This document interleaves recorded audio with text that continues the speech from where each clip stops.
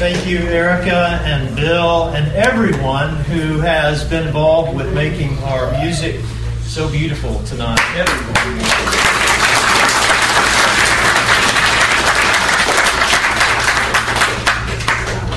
Not to sound like Joel Osteen, but I just have to wonder when I say but, I found something funny, and I always like to start with something funny, right?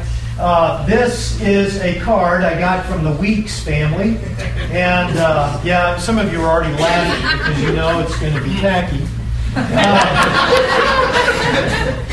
This is a picture of 3 women on the front sitting on camels, and one of them says, "Well, if it isn't Joseph and Mary," and on her particular camel, it has a bumper sticker. So you knew that camels had bumper stickers, right? So it says, "Our son is an honor student." The one in the middle, who has very much a look of disdain on her face as she looks over at Mary, is, "Our son is in medical school." And then Mary's camel says, "Our son is God." So top that, right? I told you I'd get you back. If I had to pick the most used phrase of this past year, it would be fake news. And we've heard that a lot lately, haven't we? Fake news. News of fake news has been, at least it seems, all the news.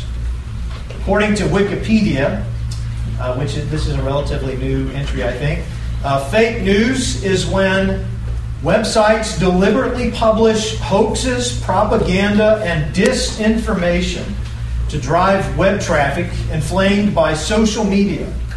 These sites are distinguished from news satire as they mislead and profit from readers' gullibility. While most fake news sites are portrayed to be spin-offs of other news sites, some of these websites are examples of website spoofing, structured to make visitors believe they are visiting trusted sources like ABC or MSNBC. The New York Times pointed out that within a strict definition, fake news on the internet referred to a fictitious article which was fabricated with the deliberate motivation to defraud readers, generally with the goal of profiting through clickbait.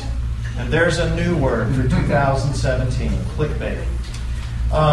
And by the way, some say Wikipedia is fake news as well, so probably none of that I just read is true. It's frustrating in these days, isn't it? Especially when we have no idea if we can trust the news site. And we really know fake news is nothing new. And you can see that in this National Enquirer tabloid cover.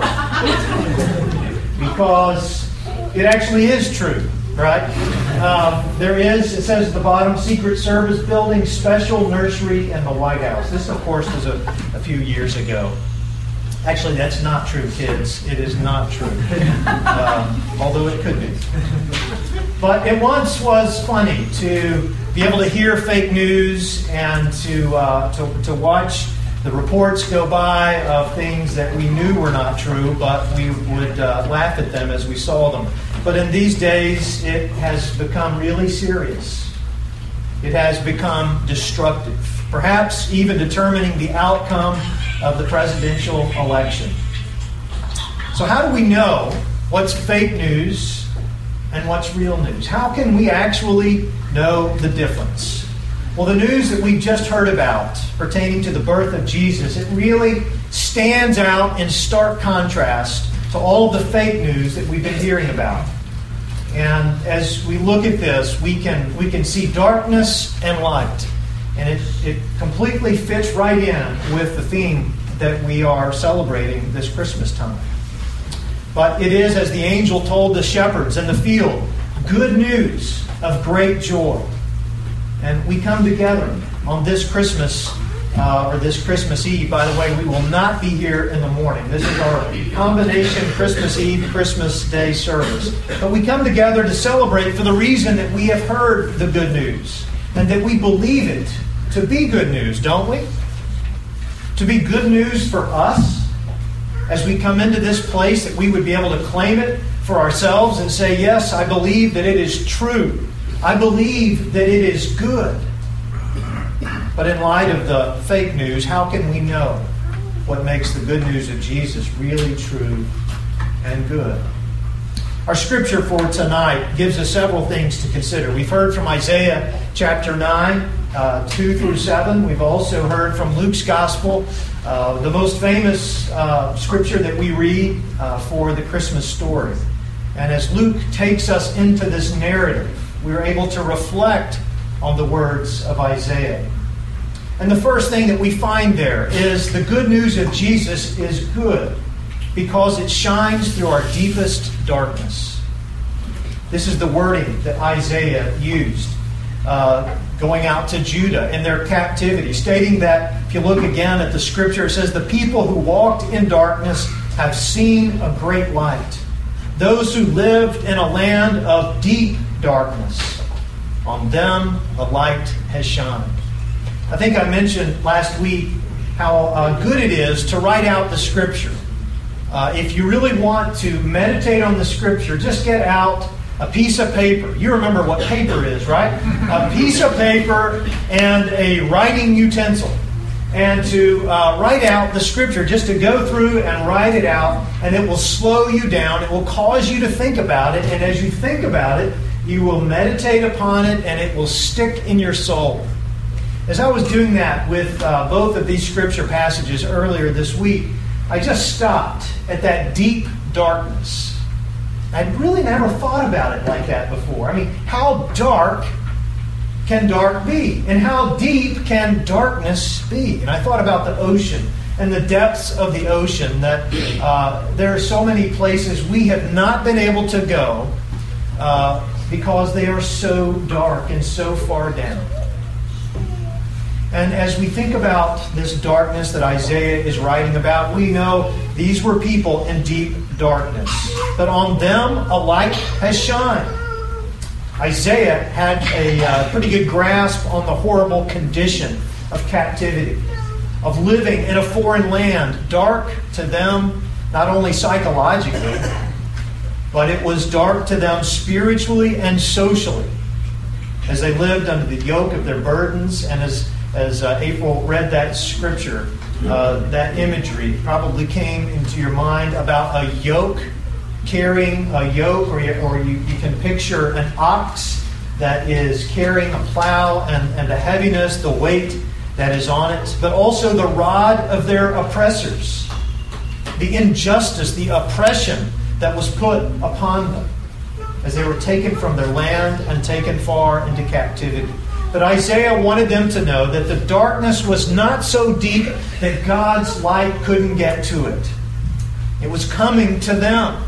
It was kind of this now and not yet. The light is coming, but it's going to come even more brightly in coming days. They would see it in a child, in a child that is in line for their king, one who would restore what was theirs and bring justice back to their land. Isaiah is really big on justice and righteousness because these were two great things they were lacking. Well, just as they were in a land of darkness, don't we live in one today? We come together with candles, and in just a few minutes we will light, each one of us will light a candle in the midst of darkness, remembering just what it means to be in darkness, but even more so what it means to be in the light. And unfortunately, we find ourselves in dark places and in dark times. I think you would agree with that assessment. And some of you might even prefer to add that word deep to your darkness. This time of year, it can be really dark. Even with all of the songs and the joy and the presents and all of the great things that go along with the Christmas season, we can experience the darkness. Maybe it's the darkness of losing a loved one. Maybe it's the darkness of things not being what they once were when you got together for Christmas. Maybe it's the darkness of having no gifts that would be under the tree. Maybe it's the pain of an illness. But we know how dark the darkness can be. We think about it in our world. I mean, who would have thought an elected leader, the incoming commander-in-chief, would be talking favorably of an arms race, a nuclear arms race, in a post-Cold War world? Our place in life can be dark as individuals as we try to make our way in it. Our place can be dark for us as a church as we try to get out and serve in the midst of darkness. I think some of us get jaded to it. I do. And the other day somebody came in, went downstairs, broad daylight, takes a computer, brand new computer, and runs out the door with it. And you just think, it really is kind of dark around. I mean, who would do that? And Joe was on Facebook, so if you see some crazy Facebook posts, it's not Joe, it's whoever ran out the door with our computer. We have him on camera, by the way. It's none of you, don't worry. Our place as humankind can be deeply dark as we seek to live together in peace and to survive on this planet. And sometimes as we look around, we wonder how that is going to be. It is in such darkness that we need to hear that there is a light coming for us that no darkness could ever cover. The light is too bright. And what we recognize at Christmas is that it has already come. It came upon a midnight clear. It came into an animal pen. It came into a manger. And it is still shining in Christ Jesus. And it will get even brighter as we receive and as we carry it, as we go from this place. But a second consideration is the good news of Jesus is good because it is for all people. As the angel said, the shepherds were tending their flocks by night and said, good news of great joy for all the people. Notice how the angel didn't say, it's only for the elite back in Bethlehem or in Jerusalem. It's only for special upper class people. It's only for people who have their lives all together. It's only for people who have wealth. That's not what the angel said at all. The angel went out to a bunch of poor shepherds and said to them, good news of great joy for you, for all people. And the fact that the shepherds were hearing it was proof of that, as they were just ordinary country folk who were trying to make a living. What God was doing in their land was not just for them, it was for everybody. It was for the world. And it was for us too. Or rather, I should say, it is for us too. It is good news. And I want to ask you tonight, are you getting it? Are you getting the good news? Are you hearing it? Are you allowing it to come into the darkness of your life and to bring light?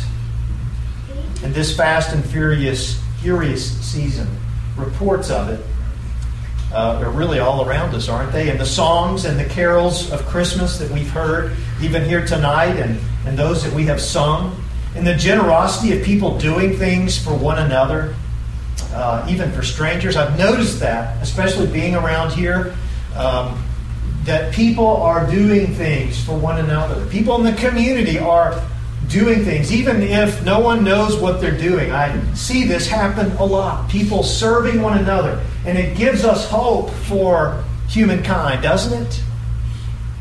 That people can love one another. But also in the vibrant colors of the Advent wreath that we have looked at for the last 4 weeks, the greenery and the purple and the pink, as we've talked about the vibrant aspects of the season. But also in the words of the prophets of long ago, those words, hope, peace, love, joy, they are for us. They are for our world. And yes, there is darkness all around, but God has already broken through it with the light of Jesus. Finally, if all of this good news sounds too good to be true, I would say to you, it is also verifiable. The angels and the multitude of heavenly hosts that were singing backup there that particular night invited the shepherds to go and fact check what it is that they had heard. They were to go to Bethlehem and find, and I love this phrase that Luke uses, this thing that has taken place. That's what these guys were saying out there. Let us go and see this thing that God has done. This thing that has taken place. Let's go check it out. And they did. They went. And what they found was a baby lying in a manger, just as they had been told. On Christmas Day in 1531, a long time ago, Martin Luther preached from the Christmas story at the morning service and from Isaiah 9:6 at the afternoon service. This was back when, and this is how we know Luther was Baptist. Actually, Luther wasn't Baptist, but he could have been, because they had two services. They had a morning service and an evening service. And I remember whenever Christmas would be on a Sunday when I was growing up, we went in the morning, and because we did it every Sunday, and I think God said to do it, we would go on Sunday night, on Christmas night. And this is what they did then. He began the afternoon sermon by quickly recalling that the congregation had heard the Christmas story earlier in that day. He told them that they would not hear it again. Rather, they would learn how to make use of the Christmas story. Luther then turned to the words of the prophet Isaiah, "For a child has been born for us, a son given to us." And they were to go on from there, making use of what they had heard. Now that we've heard about this child that has been born into our world, how will we make use of it? What will we do with this Christ that has been born into our world? The season of Advent has helped us recognize the darkness and our longing for hope and for peace, for joy, even in places and in ways we could never imagine it. The season that begins now, in just a moment as we light the Christ candle, is all about the light and the salvation that it brings to us. Not only to us, but to all people. The light is shining, and we must move toward it. This Christmas season, may we individually, but also as a church, may we embark on a fact-checking trip that goes all the way to the manger and beyond to see this thing that has taken place. Let us pray.